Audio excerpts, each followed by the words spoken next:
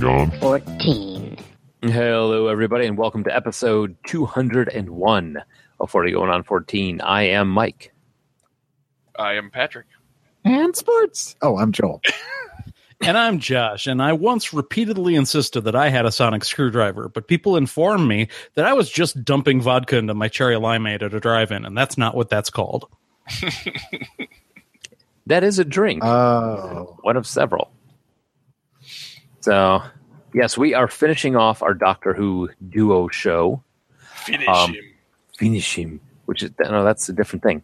You know what I was, before we get started, you know what I was thinking during the intro? How Joel is right. Shut up. Joel is right. I think it's funny that of the three things that are referenced in our theme song, we've only done a show on one of them. Yeah. Why is that? Wait. What? They need to remake He-Man, for one. Oh, okay. Okay. And Thundercats, you know, I guess... Well, the He-Man movie is in the works. Is it really? Thundercats already was remade into a new cartoon. And there's a movie being bandied about. We did the Goonies already, so... Yes. I think we needed to get on those other two. I'm just saying, you know. Well, yeah, it's like teasers. Did you say bandied about? Yes. Yeah. Okay, just checking. I fully support bandying. Yes, exactly. Harumph! If you're out of that guy. And if you're into bandying, you should check out the Podcast Collective, where you can find such shows as No Hope for Humanity, the Coffin Joe Cast, I Am Salt Lake, the Portland Beer Club Podcast, and, of course, the Rad Dad Radio Hour. Rad Dad. Yes. And the Left Field Sports Lounge. Wrong network. Oh, sorry. Yes. It's a no network. I don't think they even exist anymore. As far as we know. We've certainly mentioned their show more times than they had episodes. 100%, yes. One of these days. They shall live on in infamy. One of these days, I'm just thinking one of those guys is actually going to listen to this show, and he's going to be like, where did we get all this press? Didn't realize Time to fire it up. Yeah, we could bring it back. When we make it big and the movie is made I was talking about, we'll have Quentin Tarantino play the Left Field Sports Lounge. All of them? Yeah, why not? Sure. All right, so if you're looking for our older stuff, some more gold like this, you can find us on iTunes, Blueberry, Stitcher, TalkShoe, Podverse.fm, and NoonFM.com. If you'd like to give us a call, we are at 708-NOW-RAP. That's 708-669-9727. And give us a call. Patrick is lonely. When he's lonely, he starts cuddling things. Like By this Rice Krispie treat. Yeah, by things, I mean hairless cats. Those are cats? As far as you know. Now they're sticky. Ew. All right. So on that note, any listener feedback today? Mm-hmm. I believe we had a little bit of chatter on the Facebook page, a little bit of feedback on our first half of this Doctor Who show by Mr. David Schollenberger. Oh. He said, quick note. He said, when you see the Dalek come out of the hole in the ground in several shows in one of the new series, that was filmed at the IBM building in Portsmouth, where my wife works. His wife is a Dalek. I was just thinking the same thing. He also said, the one villain I can't stand is the giant sheet of skin with a face. Really, the way to defeat her? Take away her moisturizer. That is true. And my favorite villain are the Weeping Angels. Holy crap, are they creepy, but I love them. That is also true.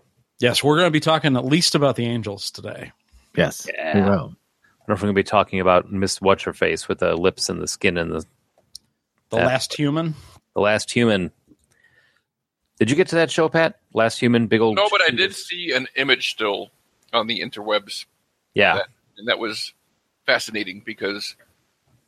Well, never mind. Yeah. I love her comment when she takes over Rose Tyler. She's like, oh, I'm a chav. It's funnier if you know what a chav is. Yes. Lady Cassandra. All right, so that sounds like it's about this time. It is totally about that time. This week in music, movies, and TV. And sports for real this time. God. So what's a chav? It's basically the British equivalent of sort of like cross between a redneck and a punk. Like you're talking White, low. white trash, basically. Yeah. Okay. Yeah. Definitely Ultimate working juvenile class. delinquent. Yeah. Working class hooligans. Okay. I don't feel dumb now for not knowing that. I did for. But I usually think of them as being kids, like below the age of 18. I put them on potatoes. Sour cream and chavs. Tastes like Adidas. If you understood what chavs were, you'd get the joke. Oh, okay. I get it. Okay. Yeah. So, the This Weekend is set for March 26, 2005. It's a really recent one for us. This is when Rose, the first episode of the new Doctor Who, premieres. All right. Music. The top song was Obsession, No Es Amor by Frankie J featuring Baby Bash. I don't have any idea what song it is. Yeah. Normally, like I'm pretty tuned in to modern pop music. No idea what that song is. I bet you it's going to not be good. Mike's looking it How up. much you want to? I know how much you want to bet. You say that about everything. Like everything on this show. Yeah, I'm usually right. Frankie featuring Baby Bash, right? Yeah. Yes. There we go. In the morning, and I still can't sleep. Thinking about your beauty, it makes me weak. I'm feeling hopeless in my heart. I win. You win. This time. All right. Paul I don't Hester. recognize it either, so I don't think I've ever heard that. Paul Hester, drummer for Split Enz and Crowded House, committed suicide on March 26 and was promptly absorbed. Yeah. Osteen. Curse you, Joel Osteen, forcing Paul Hester to commit suicide. Whoa. I think we just got put on a new list. No, we've been on that list for a while. Derek William Plodre? Plowder? Are you trying to say his name, or are you having a seizure? What's happening here? Plowda. Say Plowda. All right, anyway. I mean, if it does Americanize it, plurred. Lord. Derek William Plurd was an American drummer, guitar player, musician, and artist born in Goleta, California in 1971. Although best known as a drummer member of Lagwagon, Derek also played in several bands like Bad Astronaut, Jaws, the Ataris, Mad Caddies, and the acronym of the week, RKOLSD. That's actually just Robert Kardashian on LSD. It's not a movie or a show or anything like that. There's literally just you let him loose on stage. It's actually it's a pretty funny name for a band. Rich Kids on LSD. So you were very close. Oh It's wow! actually really close. I like the You almost nailed it. among others. That's a weird way to end that thought. Anyway, he was one of the most respected musicians in the modern punk scene. Aside from music, he was also known as being a skilled painter and gifted carpenter, appreciated for his offbeat sense of humor. As a prank, Derek committed suicide on March 30th, 2005, and was also absorbed. You know, it's funny because I was reading that. At first, I thought it said he was a skinned painter. I'm like, that's an interesting method of painting. But It's just a prank, bro. Oh, geez. And then I actually read the last sentence, and yeah, Yeah, that escalated quickly. I was not expecting that. And wow, all right, that's music. All right. In movies, after 4.5 years of marriage, Brad Pitt and Jennifer Aniston divorce, citing irreconcilable differences. Dude, I couldn't. If Jennifer Aniston ever married me, there would be no. I would reconcile the shit out of everything. It would just like to be the meat in that sandwich. Oh my, yes. Oh Jesus. That was right after Mr. and Mrs. Smith. Yep.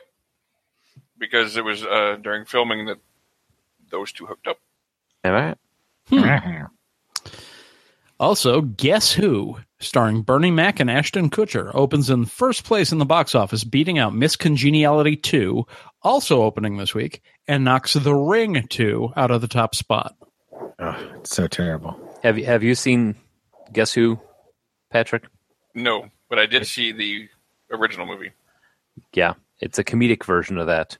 Yeah. Race switched and comedic version, because that I just don't think that was appropriate. Like, I mean, Guess Who's Coming to Dinner was such a strong moment in like the civil rights movement, and such a strong movie, and then to that'd be like taking Schindler's List and making a comedy. I mean, I totally agree with that statement. However, if I'm looking for appropriateness, I'm not turning to Ashton Kutcher or Bernie Mac. Yeah, that's true. Yeah, I mean, you're right. It probably shouldn't have been done, but I can't say that I'm surprised. Yeah, I'm not surprised at all, but yeah, It was a shit week for movies, though. Good God. Guess Who, Miss Congeniality 2, and The Ring 2? The original Miss Congeniality was actually pretty good. It's a guilty pleasure of mine. Oh, no, it's good. The Sandra first one is. I'm in love with Sandra Bullock, so. Describe your perfect date. Coming soon in 2018, Schindler's List starring Dwayne The Rock Johnson. And David Spade.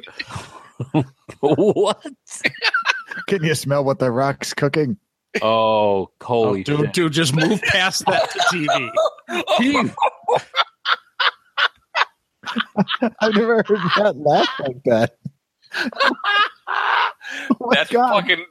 That is amazing. I love that joke. I've never heard you laugh like that. That's one of the best jokes I've ever heard in my life. That was his Joel's going to hell now laugh. That's my I now have company for eternity. So Barney Martin, moving it along. Oh my God, that was fucking great. Was an American actor, comedy writer, and former New York City Police Department detective, best known for playing Jerry Seinfeld's father, Morty, on the sitcom Seinfeld. Because it's Jews that were cooking. See, that's why that's funny. Yeah, Dude. Okay. I'm still reeling at Seinfeld. Shut up, man. I'm trying to do anything to make ropes. I'm trying to distract Patrick.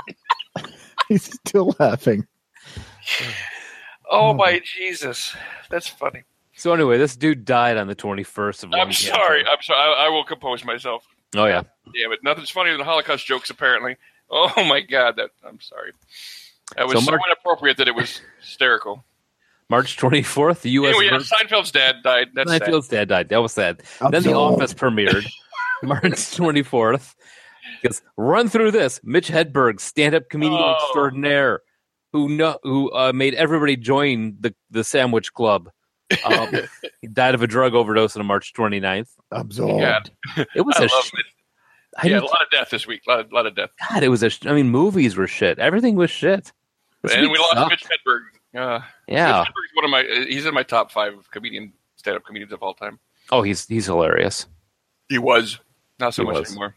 Now he's more of a lay-down comedian. Yikes. On April 1st, ABC News anchorman Peter Jennings anchors his final World News Tonight telecast. 4 days later, Jennings informed viewers via tape segment that he had been diagnosed with lung cancer and was beginning chemotherapy. That's another pick-me-up from this weekend. No kidding. March 27th, Grey's Anatomy premieres. It's just getting worse. Not getting any better. First the Fat Boys break up, and now this. God. Okay, bring us back with sports, Pat. Can't wait. Yeah. On March 29th, Australia beat New Zealand by 9 wickets in the third test at Auckland. They win the 3-test series 2-0. Mm-hmm. My dad had money on that game.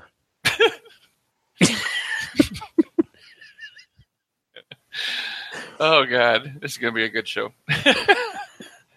Fred Funk wins the repeatedly weather-delayed Players' Championship on March 28th by 1 stroke over Luke Donald, Tom Lehman, and Scott Verplunk. Verplunk. Wait, what? At 48 years old, Funk is the event's oldest winner in its 32-year history, 1 year after Adam Scott became its youngest champion ever. And then he went on to be on Parks and Rec. Mm-hmm. And then Verplunk. Verplunk. We want the funk. Gotta have Fred Funk. Ow, we want the funk.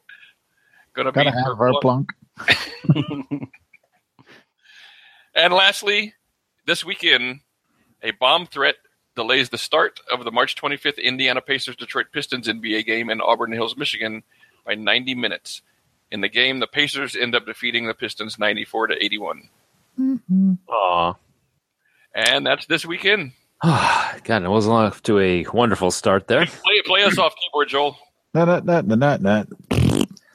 All right, so last week we went into Doctor Who, original Who, black and white Who, really kind of trippy stuff. In 2005, the series was revived with the episode known as Rose. This marked the end of the program's 16-year absence from television following its cancellation in 1989, when the first new Doctor Who story, or was it first new Doctor Who story since the movie with Paul McGann, that we had talked about in the previous show. So the final episode, Parting of the Ways, was broadcast on June 18th, 2005. The show was revived by longtime Doctor Who fan Russell T Davies, who we've actually watched his stuff before. Yep. What? Yep. What did we watch? We watched it was the one that came from Friends. Coupling. Yeah. Coupling. Oh, yeah, that was RTD. Yeah. So, Interesting. yeah. So he had been lobbying since the 90s to bring the show back. First series comprised 13 episodes, 8 of which were written by Davies. Julie Gardner, Mel Young also served as producer, and Phil Collinson as the main producer. This, again, as we know, it talks about the Doctor as a Time Lord traveling the world and the universe and time in his TARDIS in the 1950s British police box, which is still stuck on that setting. This one started Christopher Eccleston as the 9th incarnation of the Doctor, accompanied by Billy Piper and the first and main companion, Rose Tyler, who he plucks from obscurity on planet Earth, and then grows increasingly attached to. He also travels briefly with Adam Mitchell. I don't remember that one. Oh, Bruno Langley. I remember that show, but he also plays with one of my favorite characters is Captain Jack Harkness. Travels around with him for a while, and that is played by John Barrowman. Episodes in this series form a loose story based upon through the entire first season. There's recurring phrase "bad wolf" that goes completely unexplained until the very last 20 minutes of the last episode. This also reintroduces the Doctor as a sole survivor of the Time War, in which the Doctor claims all the Time Lords were destroyed along with the Daleks. The premiere was watched by 10.81 million viewers, and 4 days after the episode was broadcast, it was renewed for a Christmas special as well as a second series. Because they said, yeah, and from that point on, there's always been a Christmas special every year. Really? They always have a Christmas special. Yep. Yeah, they're usually pretty big episodes. Like, Why would Christmas be a big deal to you if you can travel through time? Because you can go to Christmas anytime you want. Because we always get attacked by aliens on Christmas for some reason. pretty much. Yeah. And there's some, and it's not always on Earth. I mean, the Husbands of Dr. Song was a Christmas episode, and that takes place off Earth. But apparently after 10.8 million viewers, they said, there may be some interest in this. And they brought it back. Well-received. It won a BAFTA award. And the most surprising was the approval from Michael Grade, who had previously forced an 18-month hiatus on the show in 1985 and had postponed Doctor Who out of personal dislike on several occasions. What? Yeah, Michael Grade. Tell me about this, Joel. That guy's a dick. Who is this guy? Michael. Hold on. He's Michael Ian Grade, Baron Grade of Yarmouth. He's like Scott up in Canada. Oh, That guy's a I don't dick. know who that guy is, but I don't like He's him. got to be a BBC guy. Yeah. Oh, he was in the Daily Mirror. And, yeah, he's a British douchebag. Okay. He was British broadcast executive in '84. He joined the BBC TV as the controller of BBC One. There you go. Oh, well, there you go. I don't like this guy in the scarf of the hat and the things and that. I don't understand it. Voyage of the Damned also took place off Earth. That was I believe, a Christmas special, wasn't it, with Kylie Minogue and? Oh yeah, yeah. Kylie Minogue. And just to correct real quick, coupling was Moffat, not Davies. Oh, that's right. So take that off. We'll fix it in post. No. Reverse it. Nope, totally not going to do that. So, some trivia. When David Tennant was approached to play the 10th Doctor, his first question was the enthusiastically, "Can I have a long, swishy coat?" Apparently, the answer was yes. Oh, yeah.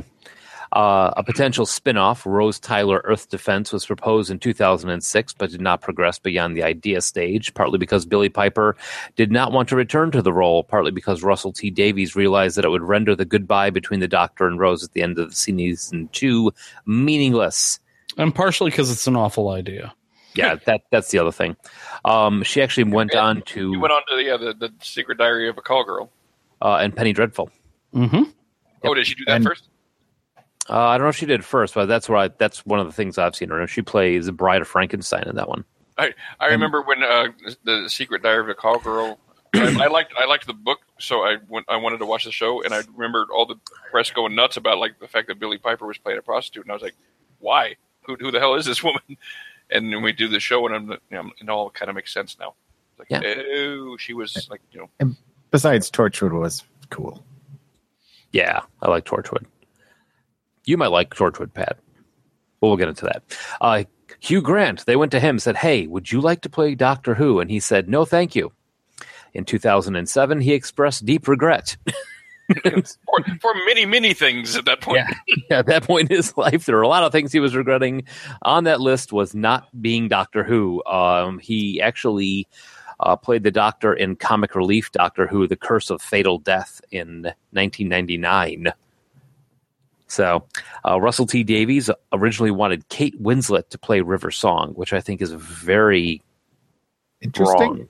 But it would have been a different take on the character, but I think she could have pulled it off. Who is River Song? A companion? No, that's the wife. Doctor Who's wife. Yeah. What? He has a wife? Yeah, I guess the episodes we had you watch, the problem with River Song is because she's out of sequence with him, she meets him at different points in her past to future as he meets her. All of them are confusing. You kind of have to watch 2 or 3 of them. Yeah. Silence in the Library is her first appearance, and it's a good introduction. But it's also her last appearance in terms of his life. Yeah, pretty big spoiler, but yes. Everything basically runs in reverse. So she's going one way, he's going the other way, and that's pretty cool. They meet periodically in the middle. And sometimes they have to catch up to make sure they don't accidentally spoil each other and lock each other into, you have to do this because I told you did it. Yeah. And she keeps a diary, which tells everything. Apparently. Yeah. And that's where I don't know if you've ever heard somebody say it in the shows, but spoilers has become a recurring phrase in Doctor Who with those two. But that's all right. It's good. I mean, if you try to once we tried to watch all the River Song episodes in order, and that got extremely confusing. Trying to do everything to cross them over so you can kind of watch. In order for like her life? In order for her life, yeah. Oh, okay. Yeah. Because there's a couple like spreadsheets out there of like how to watch the episodes so that you can follow River Song through there. That's cool. But yeah. So Peter Capaldi insisted on no romance with his companions. His Doctor, unlike his predecessors, the 10th and 11th Doctors, did not share a romantic on-screen kiss with his wife, River Song. That's a super misleading piece of trivia, though, because his last scene with River Song was intensely romantic, even though they didn't make out. Yeah, he never kissed her. He barely touched her. But yeah, it's. That was at the Singing Towers, right? Yes. Okay. Yeah. Good. I know that. The 2-part season finale, Doctor Who: Army of Ghosts and Doctor Who: Doomsday in 2006, is the first time that the Daleks and the Cybermen both appeared and met each other on screen, and actually a pretty hilarious. Yeah, the Cybermen are like, we should join forces. The Daleks are like, no, you are inferior. You will. Yeah. You will be exterminated. Yeah. The first is identify yourself. You identify. Identify yourself. The Daleks do not identify. You have just identified. Damn it. It's great. And Patrick's sitting back there. He's muted and he's just going, nerds. No. Well, I am muted, but he's still laughing about the joke from earlier. Right? Yeah. So I don't get him started again. Yeah. So we're going to go through Doctors 9 through 13, including the War Doctor. Yes, originally I had the War Doctor first because reasons. Like, technically, Paul McGann to the War Doctor is the way the regenerations go. But if we talk about the War Doctor first, it is super confusing. Mm-hmm. Yeah, so we're going more in chronological order in terms of when they came out in the series. Yes. So the 9th Doctor for our new seasons, Christopher Eccleston, with his nose and his ears, came 2005. Companions were Rose Tyler and, for a while, Mickey Smith. And the story that we watched for that one was the episode Rose. It's an important episode. I honestly think it's one of the weakest of his runs, having seen it now 3 or 4 times. Mm-hmm. But you can't really touch on the new series without getting where it started. I know Pat likes to watch pilots and the last episodes if he's going to watch a new series. Yeah. So it seemed like a good place to start for him, especially. And Rose is still considered one of the most beloved companions of the current run. Oh, yeah. Absolutely. So he needed at least one episode with her in it. Right. And this is one where they bring the Autons back, the Plastic Men, as they're also known as. And you get this introduction to Christopher Eccleston's take on the Doctor, which is kind of like, think back in your childhood, really cool science teacher. Yeah, but also he's got kind of this angry biker thing going on too. Well, and he's very, very enthusiastic. He's like, he's drank a couple of Red Bulls and he's on hyperspeed. One too many bananas. Good, so is a potassium. Yeah, Christopher Eccleston, I am actually really kind of sad that we never got to see a second season from him. Well, I mean, he will never reveal his reasons, and out of respect for him, the series creators who know his personal reasons have agreed to not divulge. But he left the series and has decided not to do anything with it from here on out. Although he's spoken since then in fond terms about it now. I mean, he's not angry about it. He's just kind of separated himself in some regards. But the tone has changed a lot over the past decade. Now, this is funny because this episode with the Autons is actually the first episode that I tried to get the kids to watch back when it first showed up on Amazon Prime or whatever. It was probably like 2007, 2008 when it started showing up over there. So Katie was 7 or 8 years old. They kind of freaked out by it. When the mannequin started moving? Well, not when the mannequin started moving. When one guy got eaten by the trash can. Yeah. Oh, yeah. Mickey gets ate by the trash can. And he comes back as like a wax figure. Mm-hmm. It's not quite an inflatable chair, but no. Or you mean like a collapsible beanbag? Yeah, collapsible beanbag or circus freak. But no. Then we eventually, we came back and watched it again, and I think this one was a great introduction to this, to bring the character back. You had a classic enemy, the Autons. You had the Doctor coming back with this super, like you said, super enthusiastic adventurer kind of, like I said, very swashbuckler type feel to it. And then bring in almost immediately, you bring in the companion who, Rose Tyler is one of my favorites also. Technically, the companion was even seen first. Yeah. Just saying. So, no, and you are correct. Now, Pat, this is the first time you've seen this? Yes. What did you think? Hold on to your pee, Joel. Okay. I'm holding. If the first episodes that we watched for episode 200 had been anything like this, I would have been much more enthusiastic. I 100% I intend to watch all these episodes. Nice. Awesome. I really enjoyed it. And watching each one of the Doctors as a progression, I look forward to watching it. I'm definitely gonna check it out. I think I'm in. All right. Well, and this one was very kinetic, very fast paced, and kind of set the tone for the series in a lot of ways. Because I remember the first time I watched it, when I finally came around to starting to watch the new series, and I was like, totally different show, but still the Doctor. Yeah, and I mean, I appreciate, the effects are obviously better. The enemies actually look ominous and, not just like, make me want to laugh. I'm hoping when the Master shows up, it's going to be, someone that's not quite as laughable as the last Master, that kind of stuff. Oh yeah. So I'm actually looking forward to that kind of stuff. Whereas when I was watching the first episodes, I'm like, let's just get through this shit. Oh yeah, you're gonna like the Master when he shows up.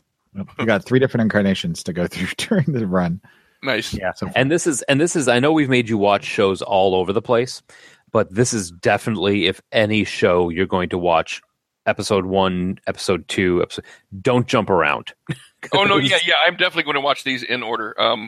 And I really I'm happy because this is everything. I mean, this does tick off almost every one of my interests, and there's no reason why I shouldn't have liked it. And I was actually very disappointed I didn't like the first run of Doctor Who, but this one is definitely much more up my alley, and I think I'm going to enjoy it. Well, maybe your experience will be similar to mine, because when I first encountered Classic Who, I didn't like it, and then I got super into New Who, and then went back and watched the classic stuff, and with the context, I was like, it's still a little cheesy, but I appreciate it now. Yeah, maybe so. Because I mean, once it has it, I will understand its place in its own history. Yeah, maybe you're right.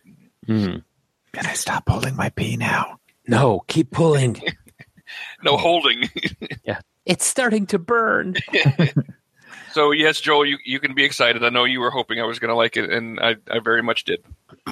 Very cool. Now, whenever we get to The Prisoner, we'll see what I think of that. You've seen The Prisoner, damn it. So after the Ninth Doctor, Christopher Eccleston disappears after the episodes that we were talking about before with the Bad Wolf episodes, and reincarnates as David Tennant. 2006 to 2010. I want to ask real quick, because this just it so happens that it never came up in any of the episodes that I watched. What's the deal with regeneration? Like, anytime he dies, he just like just wakes up as somebody else, or what? How do they handle that in the show? In this show, it's more of a extravaganza. Like like a Highlander thing. Kind of. It light shoots from his all of his body, like it not like explodes, but like light shoots out of his head and his arms and his feet, and as his body completely changes into something else, basically his molecular structure changes into a totally new person, new taste buds. Does it happen like on a regular basis, or just only when he dies? It's when he dies. It's of old age, illness, injury. Okay, right. And during the regeneration phase, while he's going through it, like you find out with the 10th Doctor, while he's still regenerating, he can lose limbs and they'll grow back during that period, apparently. Okay. But it's so I guess that covers them for they can cast anybody in anything. Then yeah, and he's got some limited, maybe subconscious control over the form he takes. He can't consciously all the time pick his specific face, but something in the back of his mind influences who he regenerates into. Which that's how they explain each individual personality as the actor, I guess. Well, and they've also, because some of the people that played the Doctor played other characters on the show, like Colin Baker had played another character before becoming the Doctor. Peter Capaldi had played another character before becoming the Doctor. Really? So Moffat wrote an explanation for that in one of the more recent series to kind of explain possibly why that's happened. So it all makes more sense. So he's doing the George Lucas retrofitting the universe to make sense. Basically. Yeah, there's a lot of let's fill in some of the gaps to firm up the continuity. And sometimes it's super satisfying, and sometimes it's like, well, you're reaching, dude. But and sometimes it's midichlorians. Yeah. But basically, I mean, even though the entire body and his entire structure changes so that he's a new person in every sense of the word, his mind and his hearts and everything are still the same. And his memories. Right. Well, and his memories are like 90-ish%. Some things get lost when he regenerates. Not much, but some things. Yeah. So it's still the same person. He just, I mean, like Capaldi's Doctor wasn't a hugger, whereas, some of the other ones were a bit more handsy, feely, touchy sort of things. And, just personality traits change. And so fits with the character that's playing the character, but it also gives him a chance to kind of retain that continuity because it's still the same person. And they've really gotten into that, especially with Matt Smith regenerates, the whole thing about taste buds change. Like one character may really be into jelly babies and then another one's into fish fingers and custard. So it changes. Mm-hmm. So then David Tennant shows up as the new Doctor, and we get an entirely new, although incredibly also enthusiastic version of the Doctor. David Tennant is a little bit more studious. Yeah, he's nerdy and he's incredibly lonely. Yes, that is part of the reason why he keeps the companions on, is because he's been around for so long. He needs another person to be there with him. Otherwise, he starts to go a little bit bonkers. Companions that he has been Rose Tyler, Martha Jones, Mickey Smith, and Donna Noble. Before we get into those, Patrick, you watched Blink. I did. What'd you think? It was really cool. I really liked the whole DVD talking back and forth, transcript, only knowing what to say because it had already been written down in another. It was just very. I mean, that was really, really clever. It was really a smart episode. Yeah, it was a very smart episode. That's definitely true. And the concept of the weeping angels is, I mean, it was a little bit like, I mean, it seemed like a little bit hokey at first, but by the time the episode was over, it was pretty cool. Yeah, I love Blink. This was my introduction. I'd seen a cosplay of a weeping angel. I'd heard so much about it. I'm like, fine, I'll watch Blink. And then I immediately started watching a bunch of Tennant. I was like, okay, I've jumped into the second chapter here. Let me go back. And like 3 days later, I've watched all of Eccleston and I'm caught up. Mm-hmm. Well, and something about going back to the regeneration real quick, Eccleston's Doctor is kind of forgetting that the Time War happened. He's trying to kind of move on and doesn't seem to bring that up, even though it's kind of there. Whereas David Tennant is coming to terms with that and kind of starts pushing past it, and you learn more about it. Mm-hmm. So there's a progression there with that. Also, well, yeah, he's still living. It's like the first is living in denial, the second's living in regret. I almost think Matt Smith takes a step back into deep denial again about the Time War. So, Pat, do you know have you picked up anything about the Time War yet? No. Okay, good. We're not going to give you any hints on this one because you got to learn this for yourself. And look at the bonus. Look at all the costumes you're going to recognize at Gen Con this year. He's going to be like, oh. I'll finally be down to just anime that I don't get. Same with the rest of us. So, companions on this Doctor, David Tennant, he travels with Rose Tyler, who we had known before. I am a huge fan of Rose. She's adventurous. She's cheeky, just starry-eyed and cheeky. She's going, following. Cute as a button. Yeah, she is. And as we compare each of the companions to each other, with the exception of one we haven't gotten to, I recognize people who are like these. I mean, Rose is the working class girl. Like, you've met her. She's got a job at a gas station, smokes too much, is constantly hungover. Her boyfriend's got too many tattoos. Her life is a mess, but she's still at heart a good person. Like, I've known Rose 3 or 4 times throughout my life. Mm-hmm. And just made me forget what I was going to say about Rose because I was thinking about Rose and tattoos. Oh, one thing I don't like. This may sound nitpicky, but man, they put a lot of makeup on her. Every time she cries, and she cries a lot, there's always like these torrents of where her skin changes color on them. Yeah, I mean, if they didn't, it would sort of be not true to her social class. That's true. That is true. I rescind my comment. Good job on making sure. Good job on making sure that it was correct. Well, just look at her mom. I mean, and that sums things up. I love her mom. I think Rose's mom is a riot, especially on the. Which episode was it where everybody was working a different section of the TARDIS, and he's like, Mickey, I need you to do this. I need Rose, I need you to do this. Mom, don't do anything. Don't touch a thing. I thought. Was that Matt Smith or was that? No, that was Tennant. I'm just trying to think because that was the Dr. Donna episode with Sarah Jane and. Okay. I'm trying to blank now all of a sudden. Well, I know that she ends up in the TARDIS Journey's accidentally during like the Ghosts one, the 2-parter. Journey's End is where that 2-part story. Because they had just escaped Davros and rescued everybody and we're in the TARDIS and madness ensues. Right. So what do you think about the difference between the David Tennant and the Christopher Eccleston? I mean, we know that David Tennant, he's a little bit more obsessed with redeeming himself for what happened during the Time Wars. But outside of that angst and that sort of thing, the difference in how he encounters aliens and encounters people on the shows. Well, Tennant is my favorite Doctor out of all 13. And it's not close. Spoilers. Well, he asked the question, I answered it. Yeah. So, I'm heavily biased, and it's not as though I am in the camp where it's only been good up to Tennant, and I didn't like Smith, and I don't like Capaldi.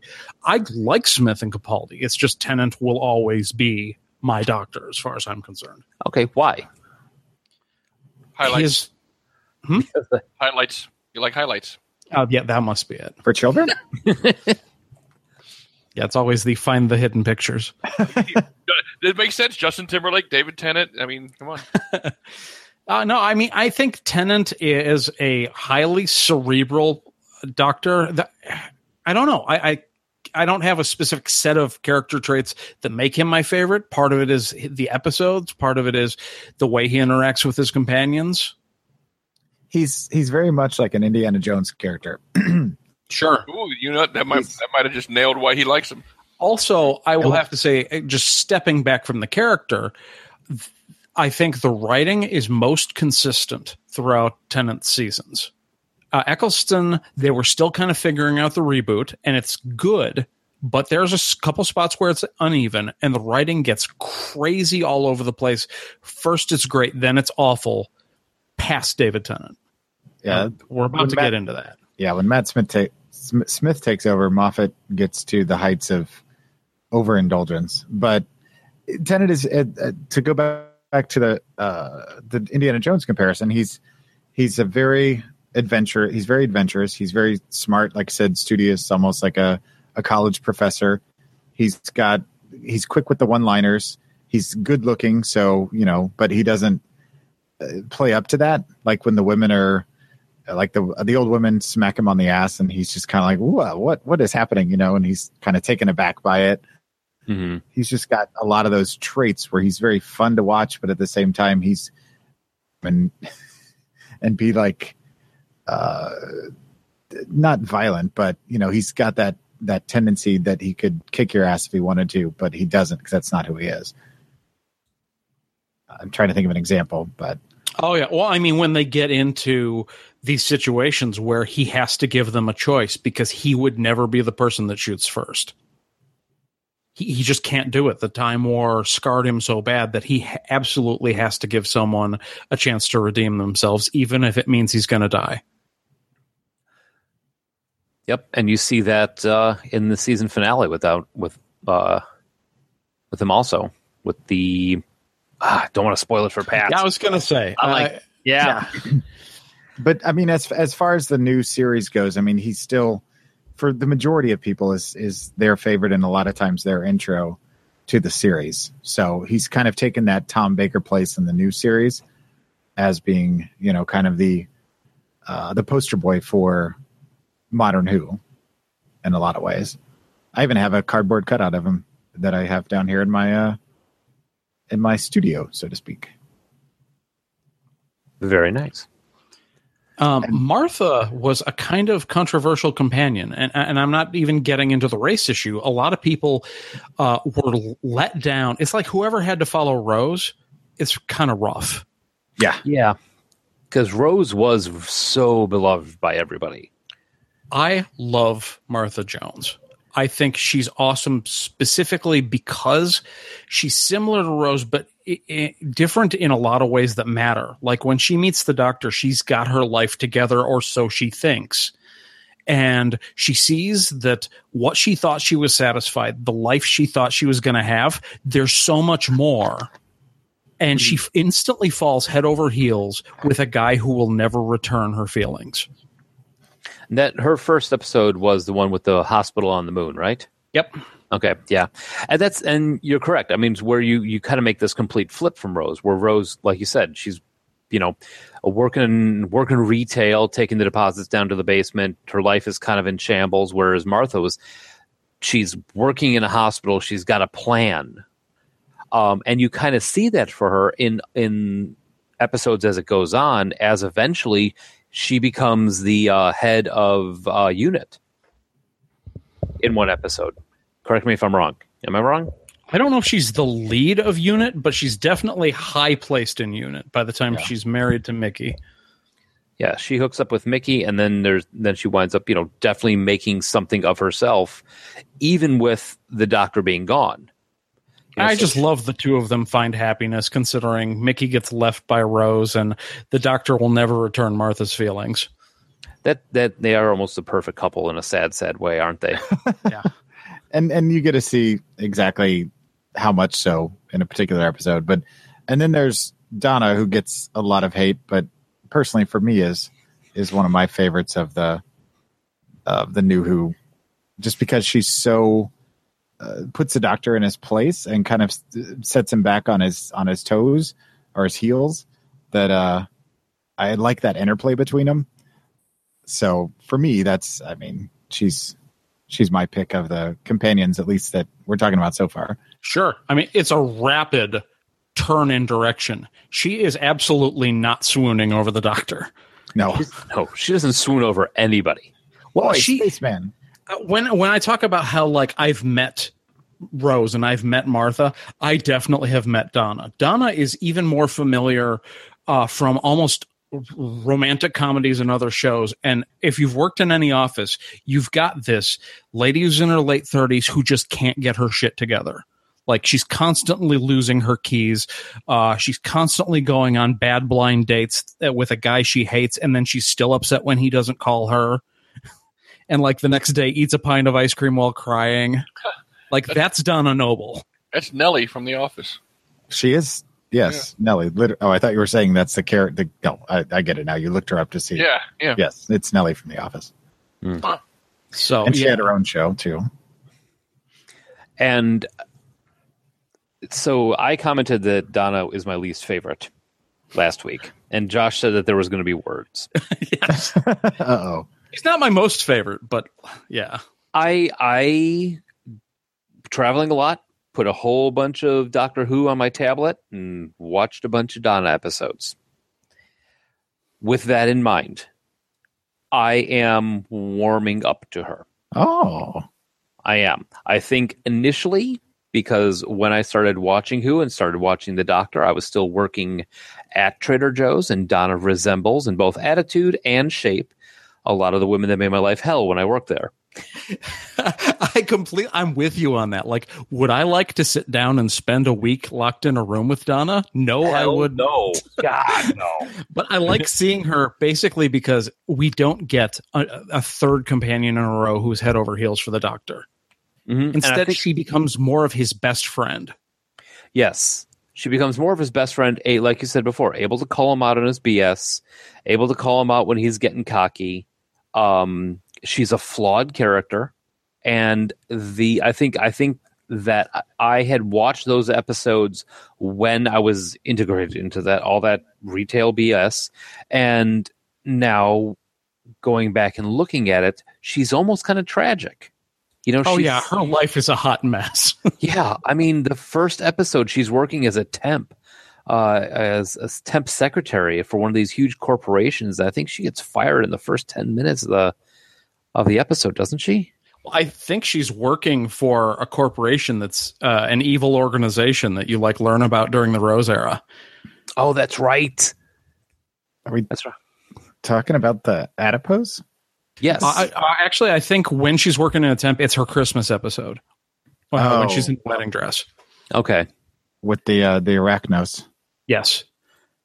Yeah, that's a dark episode, surprisingly. Well, at the end anyway, it gets pretty dark when you think about what's actually happening with the Arachnos. But yeah.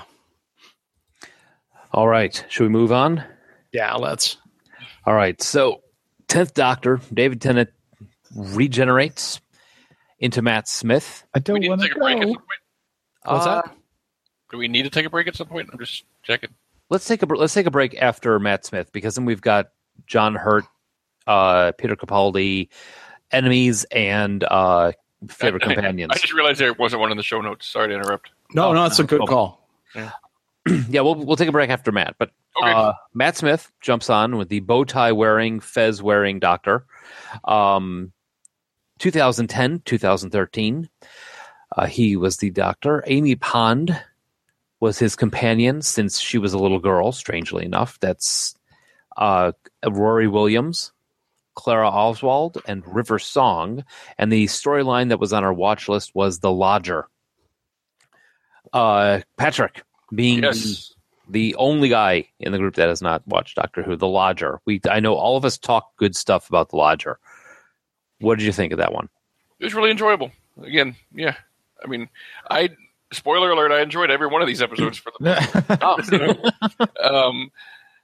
that's why I want to watch it. I mean, I didn't really feel like there was like a weak point or anything. The whole concept of it turned out to be like a hologram, just a distress signal kind of thing. I thought that was pretty cool. Well, Yeah. and that all gets explained later too. But Yeah, James Corden gets a sequel episode. Which Well, I think is much better than this one, though. I was very shocked to see him. I was like, what?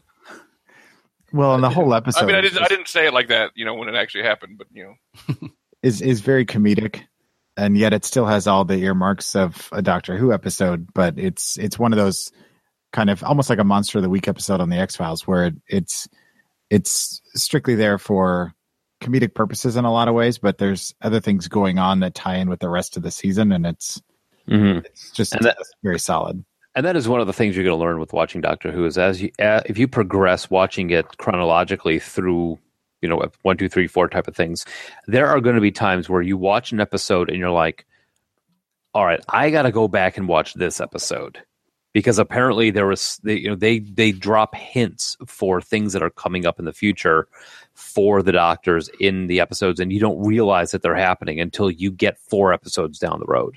Or things that happen in previous episodes that were touched on, and things that are going to happen in future episodes. It's all connected in some way. Yeah, the continuity guys on this show have got to be. And you're talking like you're planning years ahead for things. Oh yeah.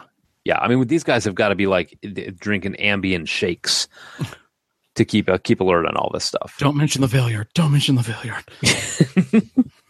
So, companion on this one, the big one. Hang on. Let's talk about Matt Smith as the Doctor before we get into the companions. Matt Smith, here's spoilers, is my favorite. Yeah, I was about to say that it's definitely Mike's favorite because that's who we dress up as for Halloween. Yes, I have a fez. I think he's very talented. You get to see him show his range from this gawky 9-year-old walking around almost like a living cartoon to someone in an instant who can switch to this dude's seen some shit. And in that same, I guess almost triangle, this dude seen some shit. Look at me, I'm wacky, I'm enjoying myself. We're having a great time, and you hurt somebody that I like, and where he can get dangerous real fast too. Yeah. Why I love him, he is. One, I love his banter, his commentary, his talking all the way through it. There are so many times where he makes these great comments that are just below the lines themselves or just muttered under his breath. The character itself, I think, he's on vacation. is a great way to put it. When he's out traveling with Amy and he's like, let's go see this now, let's go see that now, that type of thing. He's taking a break and almost, and like you said before, Josh, he's ignoring the Time War. Oh yeah. He's in deep denial. Definitely. And I think where you've got Tennant's doctor wallows in regret. Matt Smith is just like, if I keep moving fast enough, I don't have to think about it. Mm-hmm. And occasionally it catches up with him. And that's when you see he's got this young face with these incredibly old eyes and incredibly old expressions. That's the thing that's kind of interesting to see about that character is that even though he's so incredibly young, you can still see all the years.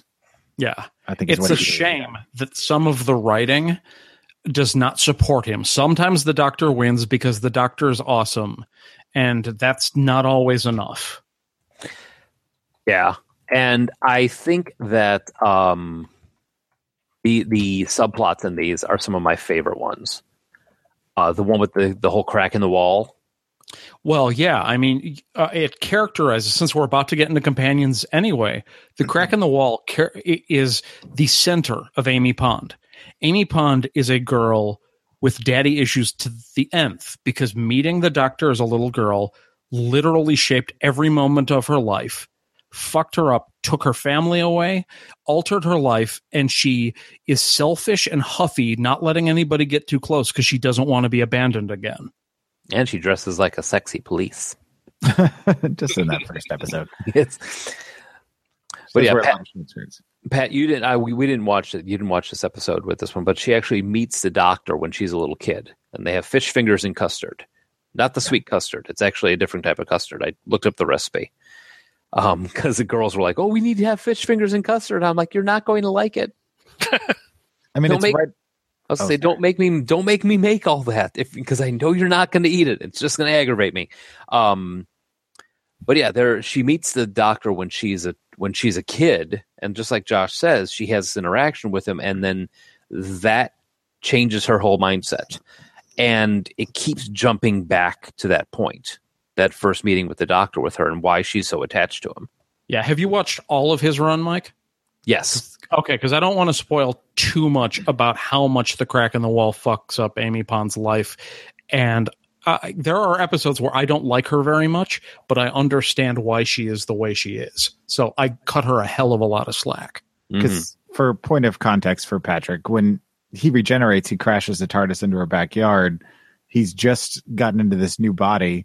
He spends an evening with her trying different foods and trying to figure out who he is. And they kind of have this nice little conversation and spend a lot of time together. And then he says, I'm going to hop in my flying machine and I'll be back in just a couple minutes. And he doesn't come back for years. And during the course of that time, she's patiently waiting for him to come back and starts building up this kind of mythos in her own mind about who he is. And when he finally shows up, of course, then everything goes from there. But never meet your heroes is probably what happens with that. Mm-hmm. But going back to that same episode in the 11th hour, talking about him and kind of how he can turn on a dime. I mean, there's that great scene where he's finally going to get an outfit to go meet Zero, the Atraxi, and confront them. And he's going through the hospital trying to find all his clothes or whatever he's going to wear for his outfit. And then he walks out and there he is in full costume. He gives a speech to the giant eyeball of the Atraxi and basically chases him off just by using words. And you can kind of see that he's ready to take that next step, but he doesn't have to because his reputation precedes him. And it's just a nice way to introduce that character and who he's going to be in the rest of the series, which progresses a lot from there. But yeah, not my favorite, but I definitely I enjoy him a lot. So then we've got Amy's fiance, Rory Williams, who could have been Mickey Part 2. But they wind up in the episode The Power of Three. You discover that Amy and Rory are going to travel with the Doctor. Yeah, and the stuff, I don't want to blow it out of the water for Pat, but the things Rory goes through for Amy, like not everybody likes Rory at first. Almost everyone loves him by the end. Yeah. Mm-hmm. Between the A Good Man Goes to War and what's the Pandorica Opens. Yeah. You realize exactly what true love is. That guy, yeah, I think everybody kind of turned about face on Rory in that Pandorica Opens episode. And I've never been a fan of either one of those characters very much, but I can appreciate them, and I think I like Rory a little better than Amy. I hate Rory. He sucks. Well, speaking of hate, let's talk about Clara Oswald, because I got some words. Okay, so Clara Oswald, or the Impossible Girl, Or Souffle Girl. Souffle Girl, yes, starts showing up in the Doctor's timeline all over, Pat. She's always saving him. And he starts to notice this, and you find, of course, they kind of tip on it in the beginning, and then you learn more. You don't find out about it till the end of the season. But Clara, I think, is probably like she's very cute. attractive, but she's not cute. Yes, she is the prettiest of probably all the companions, as far as I'm concerned, throughout all the series, and I hate her so much. Yeah, I mean, Moffat introduced this character and made her out to be this huge integral part of everything, and just kind of it just never played out the way that I think he intended it to, or if it is the way he intended it to, it just kind of fizzled instead of this huge bang. I mean, you can't put that much weight on one character, and I mean, it's kind of neat, the thing with the timelines, but it just was too much. I've been describing the person who each of the different companions relates to up to this point. I can't do that with Clara, because Clara isn't a person. She's like a bad fanfic, like the person who somebody wrote a Harry Potter fanfic, and they've got Gribbles McGee, who is shows up at Hogwarts, and everyone says, "Oh, Gribbles, you're so smart. We all love you." That's Clara Oswald. It's like it's like Roy from The Simpsons. Hey, Roy. Remember Roy during the Poochie episode? Vaguely. She might be Poochie. She might be Poochie.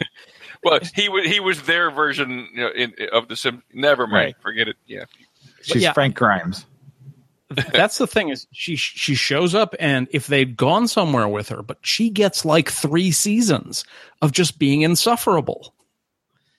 Arguing with the Doctor, being short with the Doctor telling her, "Oh yes, you're always right." Her most interesting episode is the one where she dies. I don't know about that. I don't know. I don't hate her, but I definitely don't like her in nearly anywhere close to any other companion, at least of the new series, for sure. And she just feels like kind of a lot of wasted time in a lot of episodes, which is unfortunate, because they could have done something more with it, but he just too much, way too much. Too much tuna. You have to give us a reason why this character is important. Give us a reason why the Doctor respects her so much. Don't just tell her because I said so as the writer. That's what a fanfic writer does. I do think her introduction in the Asylum of the Daleks was pretty clever. When she was just the Impossible Girl, and then again at the very end, when you're talking what we'll talk about when we get to Capaldi after the break, the whole Face the Raven, Heaven Sent, Hellbent trilogy of episodes. Heaven Sent and Hellbent were... Oh, you're talking about Capaldi. Okay. That's Capaldi, yeah. Those, like her beginning and her end, I still don't like her, but she's a little bit more interesting. Well, the Asylum of the Daleks is a really... I mean, it's creepy. It's a really well done episode, and on a whole, it's good. And yeah, I mean, at that point when I first met her, I was like, okay, this is interesting. I'd like to see where this goes. And then it just kind of falls apart once she's actually introduced, which is unfortunate. Now, what about River Song? She's not technically, again, in this one, she's not a companion. Yeah, she's kind of like the Brigadier. She's never really a companion. Right. I like how they always go back to the prison that she's in to find her. Yeah. That's always how she's, it's that, oh, you're new here, aren't you? It's like the next thing you know, she's escaped. Yeah, archaeologist, criminal, murderer, Professor. Like, Yes. I fell in love with her in the Let's Kill Hitler episode. Call that's back. another Yo. Rory episode. Put him Yeah. in a cabinet. Or But yeah, Let's Kill Hitler was a great episode for me to really start liking River Song. And the problem with this one is that we can really not say anything more than how much I like her without destroying it for Pat. same thing with The Impossible Astronaut and the bookend, like at the beginning and the end of the series.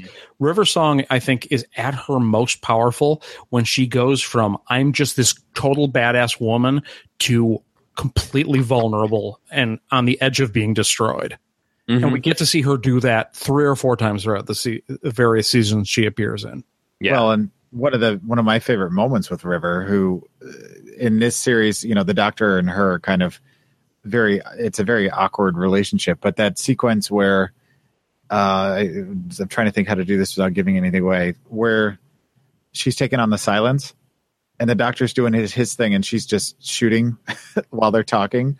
And it just kind of sums up their relationship and her character. She's just this badass and he's kind of this awkward nerd who's saving the world. And they make a great pair. I just love that scene. And I love the fact that you get the distinct impression that while she is a genuine badass, some of her badassery is armor that she puts around herself because she is very, very vulnerable at her core. Oh yeah, especially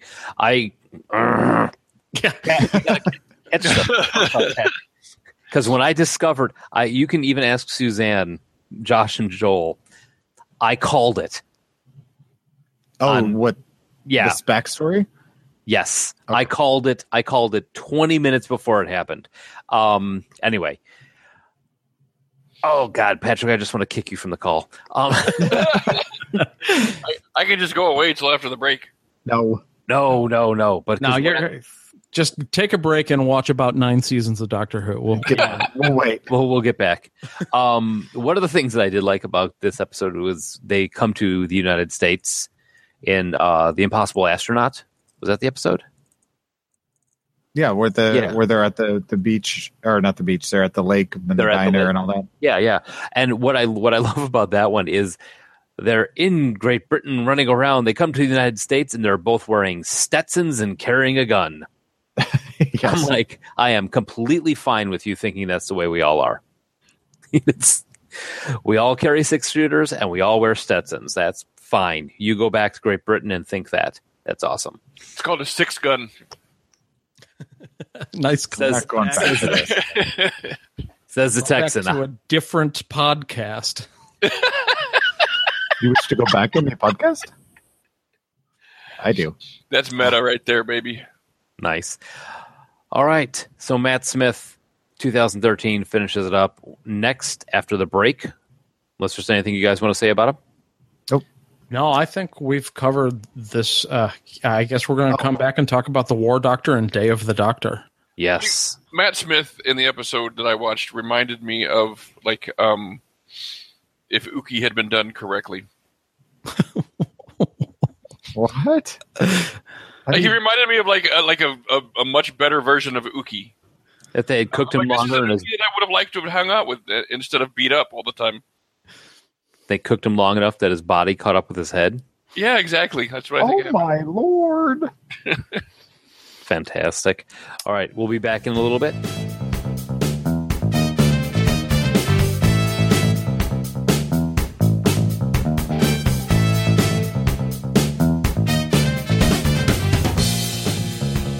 All right, we are back, and we are going to talk about.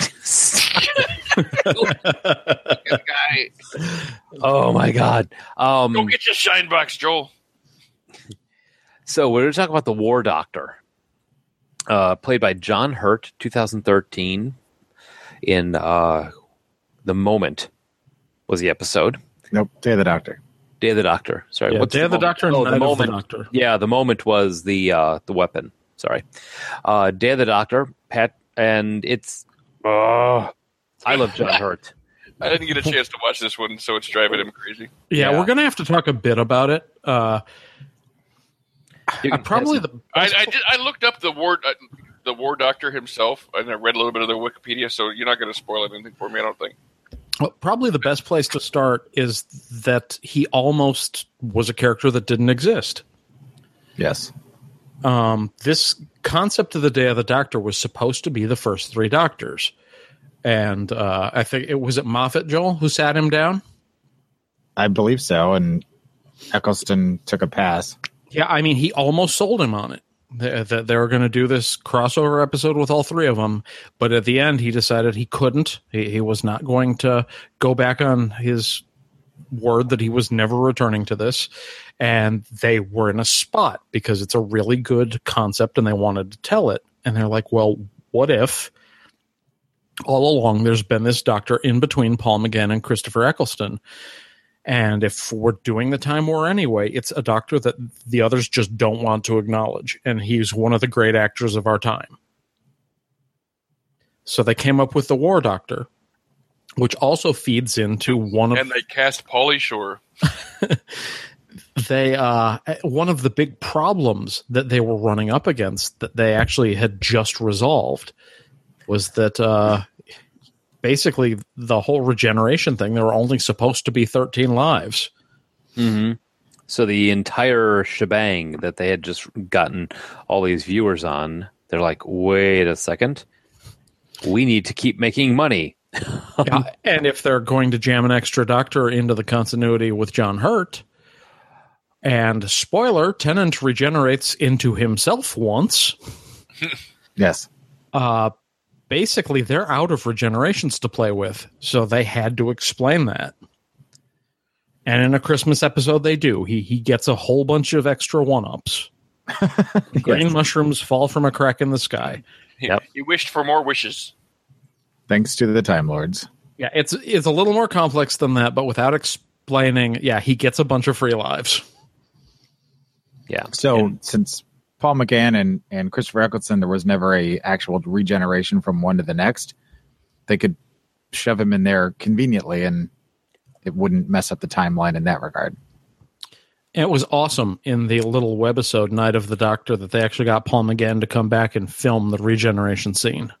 Which he's always been on board to come back and play that character. He's such a fan-friendly character, even though he had the one movie, which, you know, people don't think too highly of the movie itself. They like him, like we talked about in the last episode. So it gave him a chance to come back and rehash that character and show the progression from the dapper kind of Victorian age doctor to this grizzled on the border of war, trying to decide what's next for himself. If he's going to go to war, if he's going to continue being the doctor.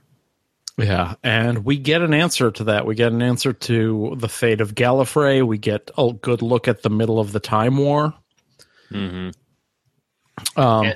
And we get John Hurt playing Doctor Who. Yeah. I will say this because it's a one shot with just him in it. As much as I like Matt Smith as a doctor, if they had done an entire season with John Hurt as a doctor, hands down. I mean, just the interaction that he has with David Tennant and Matt Smith when they first show up, and there's 3 doctors there. And he is so disappointed in the men he's going to become. Yes, and he's like, "Why did we start?" Because there's this whole thing, Pat, where David Tennant they describe, or is it David Tennant or Matt Smith? They describe time as this timey-wimey stuff. That's in Blink. Yeah, that's in Blink. Okay, Yeah, that's Tennant. Yeah. Yeah, and then but John Hurt as War Doctor is like timey-wimey. Why are you talking like that? You know, he's just like, or they, you know, where these guards show up and the doctors pull out their sonic screwdrivers and they point them at them and they're like, "What are you going to do? Build a cabinet at them?" You know, it's waving them around like a bunch of water pistols. And when he first meets him, he's like, "Oh, are you his companions?" And they're like, "No." Yeah, he realizes that they're the doctor. Mm-hmm. I mean, just when you get such an actor, I mean, there are a lot of episodes of Doctor Who that are candy. There's a lot of them that are just like one shot, a lot of fun to watch. But at the same time, I mean, there's episodes, Patrick, where I've been sitting there watching, and as they're finishing, and I'm sitting on the couch with Suzanne and the girls, all of them bawling their eyes out at the end of it. It's just like, I'll just go get whatever it is I need to get out of here right now. And then you've got moments like in the and it's going to be a bit of a spoiler without revealing a key plot detail, but the moment where you've got all of the doctors, including the shot of Peter Capaldi's eyes in their TARDISes, it's just like, stop, I can only get so erect. This was right after I started at my current job, and I'd met two fellow Whovians who happened to be roommates, and they had a 50th anniversary party at their apartment, and it was all filled with Doctor Who fans, and we were watching this together. We had, a whole spread of Doctor Who themed foods, so like fish fingers and custards, although they weren't actually fish fingers. They were cookies that were, anyway. But we're all sitting around watching, and when that scene came on, I mean, there was everybody. It was like a Super Bowl where, your team gets a touchdown. Everybody's like, oh my God. It was like standing up and freaking out. And they're like, no, it's 13. And yeah, it was just incredibly creative use of archive footage to get all of them into one scene. Yeah. Every single one of them. And then of course the digital thing at the end was also just kind of made your heart feel good. Yeah, it was very tasteful because they didn't want to go too far to show John Hurt regenerating into Christopher Eccleston, like recreating him with CGI, but they did just a little something around the eyes. Yeah, it was just enough of a flash that you knew who it was. And again, without giving away any spoilers, there's the whole scene with the curator where, I mean, again, everybody in the room was like, oh my God, freaking out. And I mean, there's nothing spoiled there. You guys know what I'm talking about, but yep. That whole sequence was just, again, just the icing on the cake, and then the cherry on top of the icing, and then the sugar on top of that, and then Pat's Kool-Aid on top of that. And I told you guys when I watched this that before watching Day of the Doctor, I thought that Blink was the finest the Doctor Who had to offer. Nothing would ever beat it. And then I watched Day of the Doctor and was like, okay, well, we have a new leader. Mm-hmm. Yeah, you run the whole gamut of styles of acting from it. I mean, you start out with the Day of the Doctor episode with the wacky, is it the Sontarans? Not the Sontarans. Who's the ones that fake themselves and change shape? The Zygons. The Zygons, where the whole conversation, this machine goes bing when there's a Zygon nearby, and he accuses the Queen of being a Zygon because they've got her teeth wrong and all that. You've got that wacky kind of goofy conversation going on, but then at the same time, you have a conversation between the ultimate weapon and the one who's going to use it. That's part of the. I don't know if it'll spoil it. He'll probably forget it by the time he gets to it. But Pat, there's a point where John Hurt is going to the War Doctor is going to use this weapon to wipe out the Daleks and the Time Lords at the same time. The only way he can stop all this is to end it and end everybody at the same time. But the thing is, the way they've designed this weapon is it's sentient. So you come to use the weapon, and the weapon says, "Why do you want to use me?" Because. Yeah, and that's not an excuse. You have to give a rationale to the weapon on why using it is the best course of action, and it is such a plot line. It's such. I mean, just through the entire show, there's things going on between Matt Smith and David Tennant and all that. There's the overlying plot, but the whole conversation, everything involving John Hurt, is amazing in this episode. And then you've got the fantastic scene where they're all being held prisoner, and they talk about, too bad the Sonic doesn't do wood. Yeah. And none of you thought to try the door. The callback with Billy Piper as the moment, like as terrifying as she is, there's some moments of humor in there too. Just like when he's really happy with her, he says, "Oh, I could kiss you," and she says, "Oh, that'll happen." Mhm. No more, no more, no more. Yeah, it's brilliant. I've seen that the most out of the new Who series. I've watched that one the most times. Yeah, for sure. So this is where I kind of break off.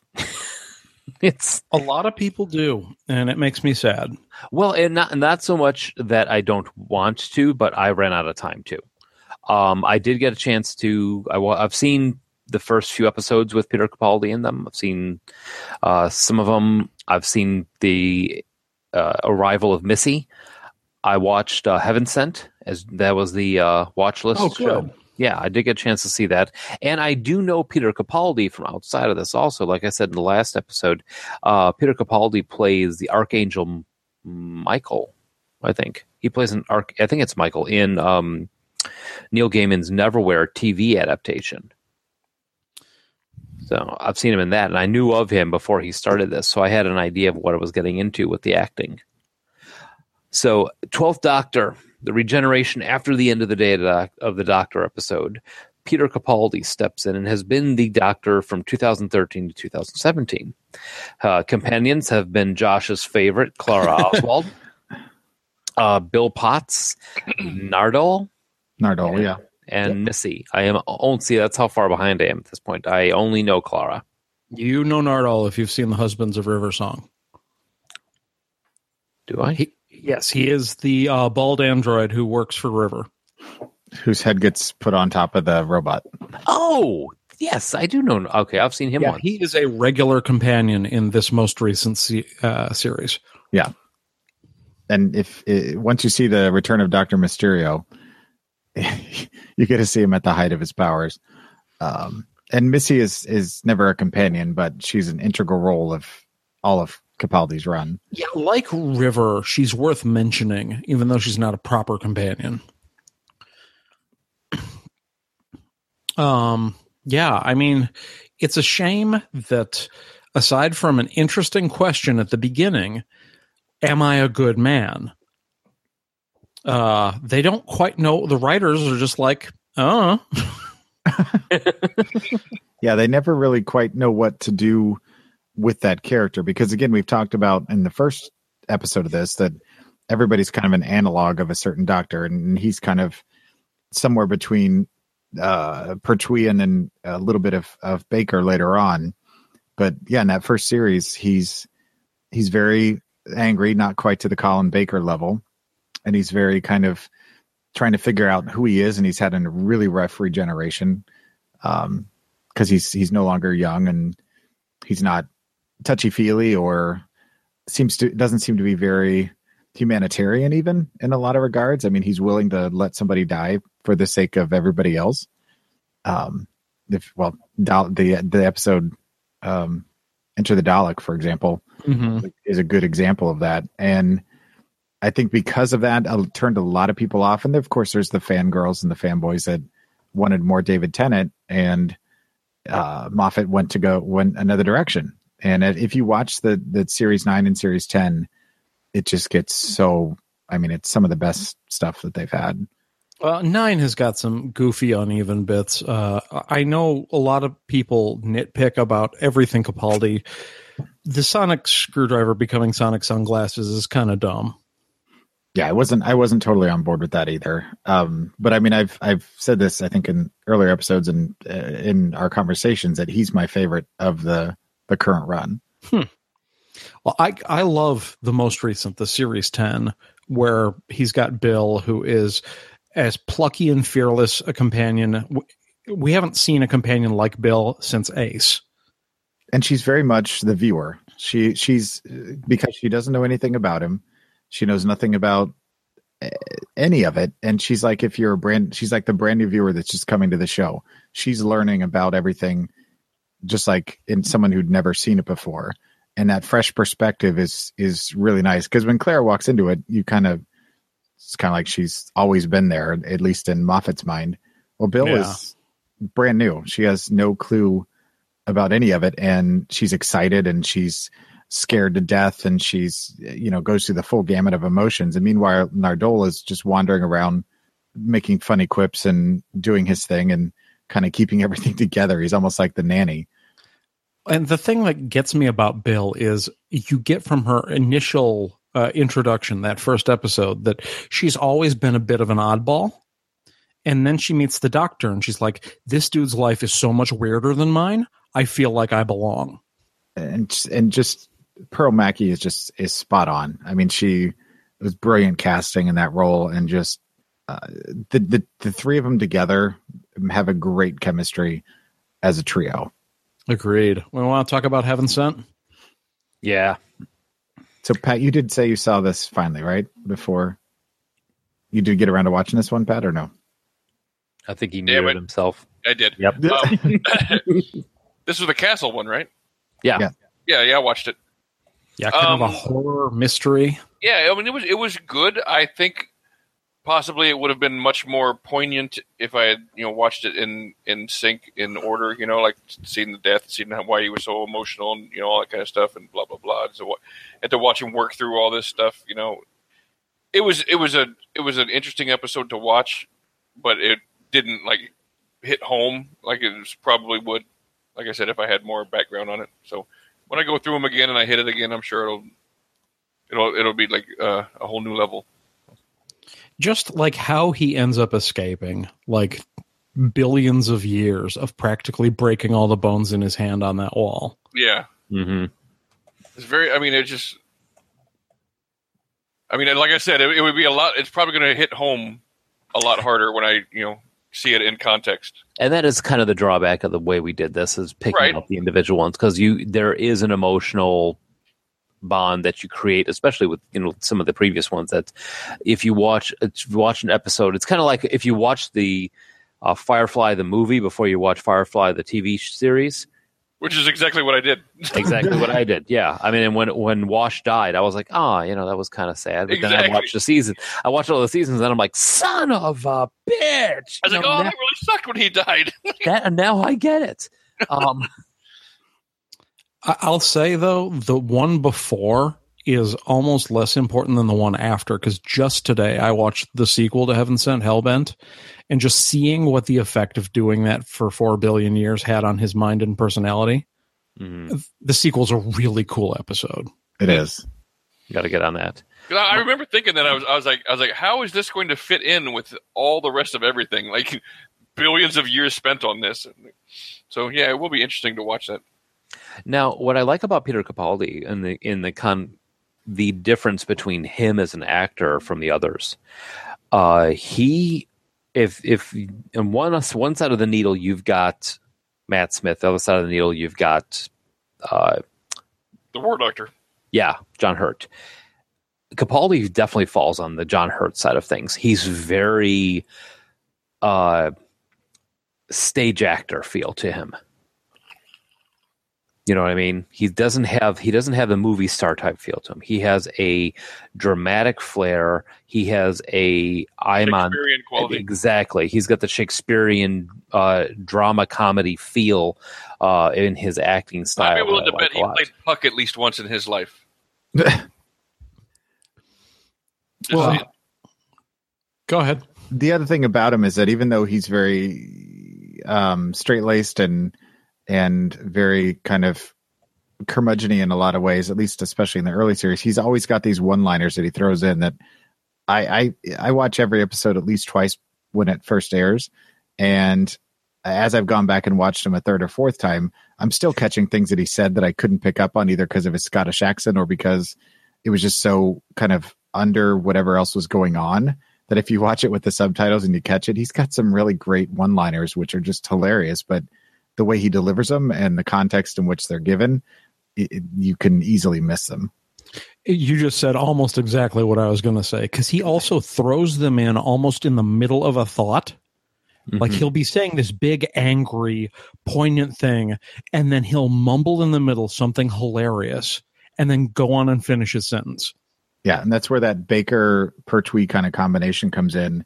And again, I said this, I think, in the last episode we did, that his speech during the Zygon inversion, the second half of the Zygon invasion, two-parter, the speech he gives about war and everything is just, I mean, if you want some of the best, that speech is just phenomenal, and he delivers it spot on. Patrick. Yes, sir. So I'm looking up his stage play stuff, things that he has played on stage. He has not, doesn't look like, unless it's not on here. 1974 is when he started his first role. In 1983, he played John Lennon in a play called John, Paul, George, Ringo, and Bert. He was an Othello, but he's not listed as a role in this one. But this makes complete sense. In 2011-12, on stage, they did The Lady Killers, where he played Professor Marcus, which I think probably was a pretty damn good interpretation of Professor Marcus. So, interesting. Yeah. Well, he did that in high school, I bet. I'll stick with that. All right. All right. He was a musician. Anyway. Yeah. Yeah, he's been in a punk band before. Yeah, he plays guitar, I hear. Oh yeah. They gotta have a Star Trek and Doctor Who crossover where there's a saxophone and electric guitar duet for some reason. No. Thank you, Joel. I'm like, what? So now we are approaching the future Doctor, the very, very controversial choice of Jodie Whittaker as number 13. yes. It's Doctor Who, not Dr. Lady.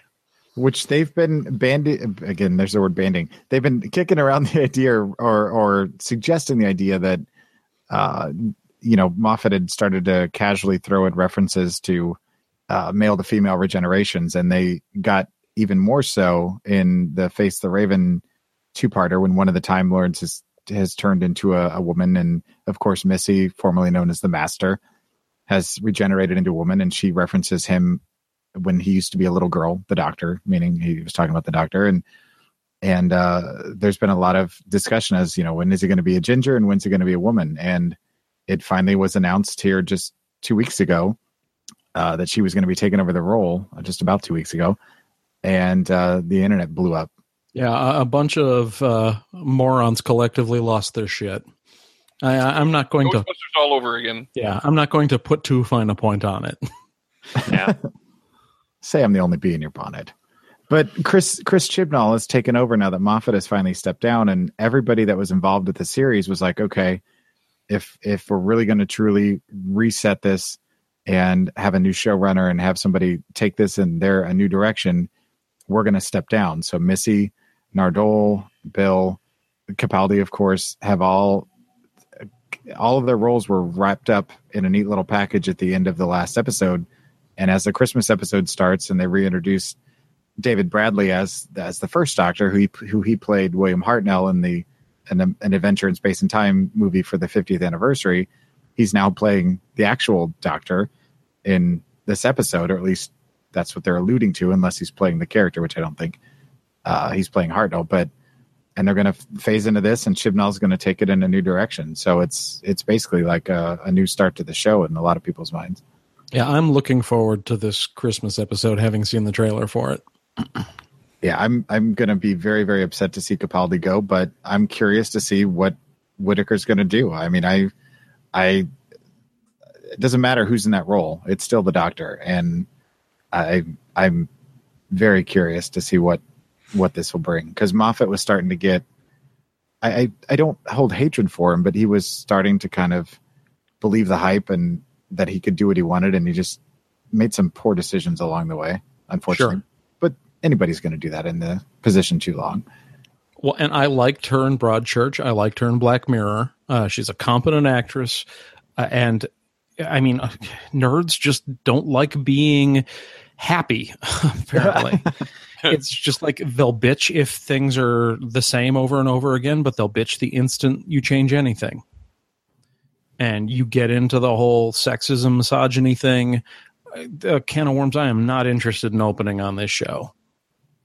And it just amplifies it. She was in Attack the Block, too. Yep. I haven't seen it yet. I want to. Oh, you need to. That's good stuff. It is really good. Plus I'm a fan of John Boyega, so definitely want to see it. Finn's in it.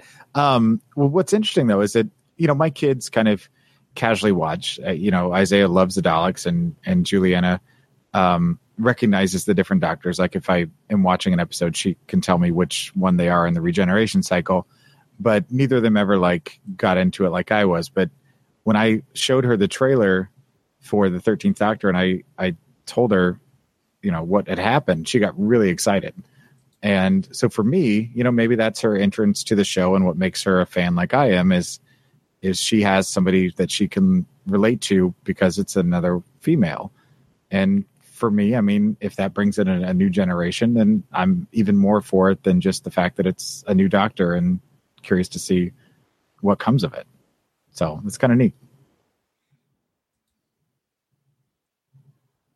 But I will miss Missy.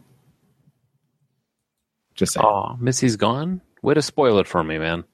Well, like I said, they wrapped up all their stories. I didn't say how she's gone, but everybody's stories wrapped up. So potentially they could theoretically come back, but they have essentially written them out of the show in one way or the other. And I didn't say anybody died, just that they are Not in their there respective places. But you didn't say they didn't die, so now what? I'm not saying what happened to anybody. So new villains. It all for me. Meh. New villains. We got only put the new ones in here. That's good because there are a lot of villains. The Adipose. First appearance of Partners in Crime in 2008. How do you really describe these things to Pat? Living fat. So you take these diet pills. Were there diet pills? All I know is that your fat falls off your body and becomes sentient and runs away. Yes. Giggling like a little infant. It's actually pretty stupid. The fat comes I off. take You that take pill. pills. But it eventually you turn into nothing. Yeah. Eventually. I turn into nothing? Yes. Well, that's going to happen anyway, just speeding shit up, Right. Oh. The first appearance of the Weeping Angels was in Blink, which we all saw in 2007. Yeah, the most, how did he describe them? The most... Lonely creatures in the universe. Yeah, but they also, they're serial killers. They don't kill anybody, though. They're gentle serial killers. They let you live yourself to death. Yeah, they just transport you to a time where you can't get back from and absorb your energy in the process. And they've kind of lost some of their power over the episodes. The more they've been seen, the less impressive they are to me. Well, yeah, because they've also sort of violated some of the long-standing rules. It's just writing.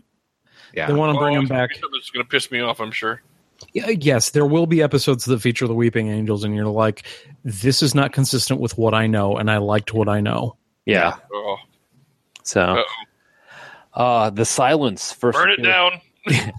Impossible Astronaut 2011. I love The Silence. yes, they are creepy incarnate. Yeah, the thing about The Silence is as soon as you look away from them, you forget them. You're kind of like the opposite of the Weeping Angels. But they're always there, just in the corner of your eye. And as far as the storyline goes, they've always been there, literally. Like, they've always been just behind you. Yeah, you're constantly seeing them, but as soon as you turn away, you forget you've seen them. Now, one of the coolest things about those episodes is when they start marking themselves for every time they've seen a silence. And little by little, as the show goes on, they've got like hashtags on their arms. And by the end of the show, they're like all up their arms on their faces, and because they've marked themselves every time they've seen a silence. But the silence, I think, the whole entire storyline for the silence is fantastic. Yes. Ood, the Ood first appearance in The Impossible Planet. The Ood was kind of strange. They were a villain and they weren't a villain at the same time. Yes, they were only a villain because they were being manipulated. Right, a tragic sort of slave race. And I love when their whole kind of plot wraps up. Oh, Even though it's kind of sad, the timing of it. Mm-hmm. Oh, it hurts my heart. The Autons come back. And the only reason we mentioned them is just because they were integral to that first episode. Oh, yeah. They were the first villain that you see. Autons come back a lot creepier, and they're not inflatable chairs, so that's always a good step in the right direction. Well, and as Josh had mentioned in the first episode, the Nestene consciousness comes back as something other than the Autons. Mhm. Right. But then there is the Vashta Narada, which I actually just watched this last night again. Who turned out the lights? Oh, that who turned out the lights? That never thought that would become a terrifying phrase to me. Oh, they're creepy as hell, and the whole what they really are, it just is incredibly effective. And that episode, It Sounds in the Library, is the first River Song episode as well. Right. I mean, if Blink wasn't during Tennant's run, I would have pushed real hard for Silence in the Library to be the one we had Pat watch. Plus the character design of them is rather cool too. Yeah. And Pat will find out eventually why Who Turned Out the Lights is going to be keeping him up at night. So, favorite episodes from the ones that we watched?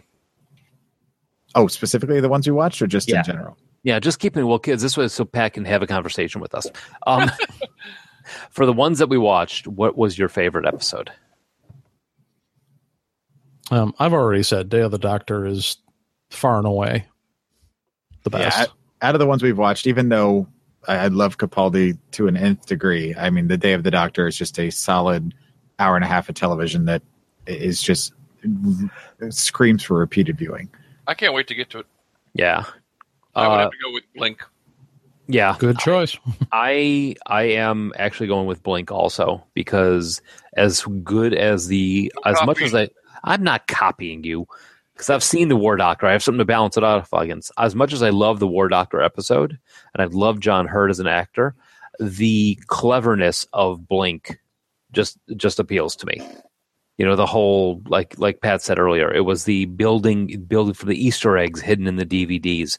There's this whole mystery to how you find out about the angels. And like you said, Tennant really isn't in it. You know, you don't really see him at all in this one, but he still plays out as a major character in it. Yeah, I think it's really interesting that the best Doctor Who episode, or one of the best, and the absolute worst one almost have zero of the Doctor in it. I mean, when I talk about the worst one, I'm talking about Love and Monsters. Yeah. There are episodes in Doctor Who where I was like, that was kind of dumb. I don't think I liked that. Love and Monsters is the only episode I watched of the entire series that its very existence made me angry. Oh, great. And a lot of people feel that way. Yeah, like if you're going to watch them chronologically, you could probably skip Love and Monsters. No, because I want to hear him yell about it. Yeah, because you know I love to hate things, so I'll probably watch it just to be able to hate it.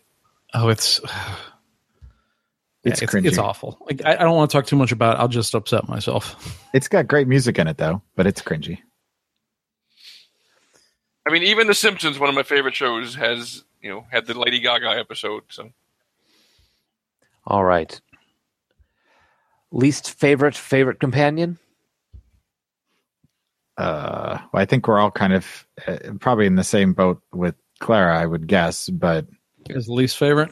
Well, I don't think Pat's met Clara. No, Pat hasn't met Clara yet.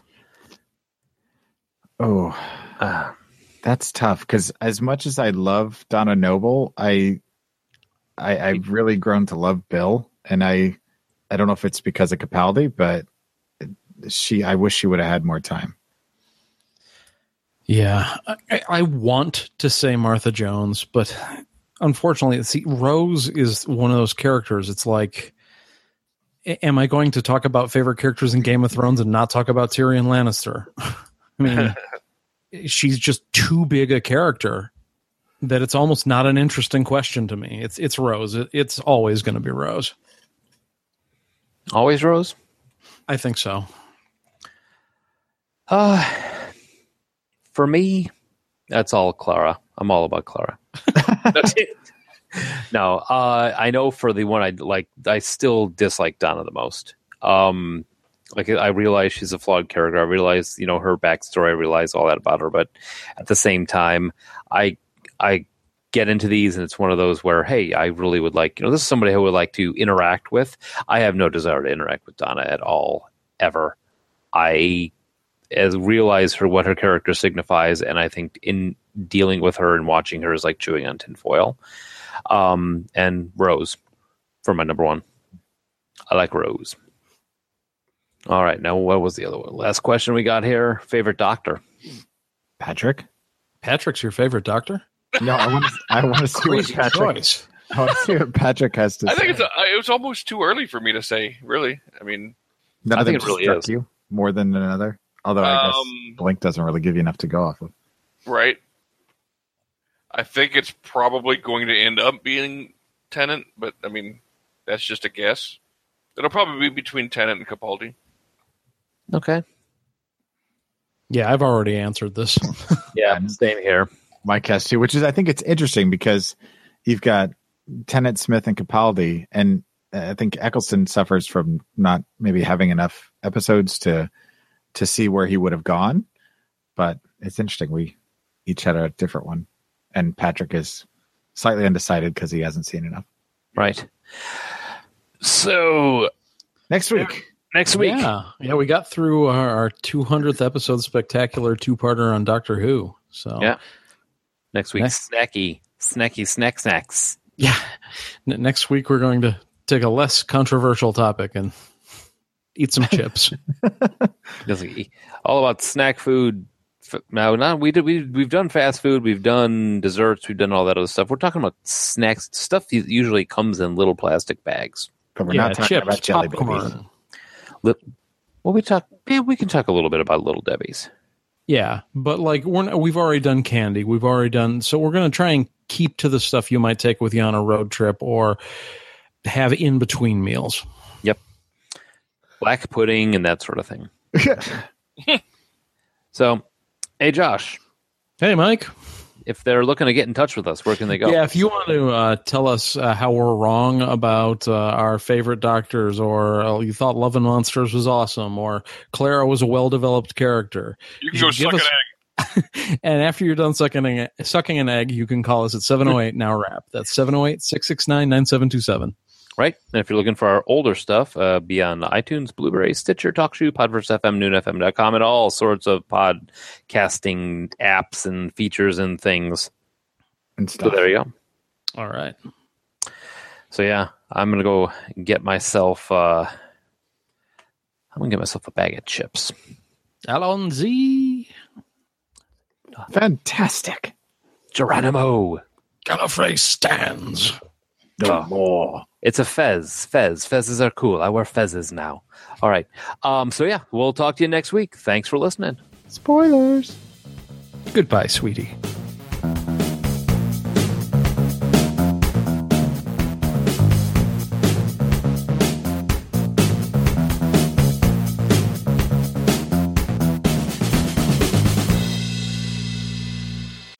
Stop doing that.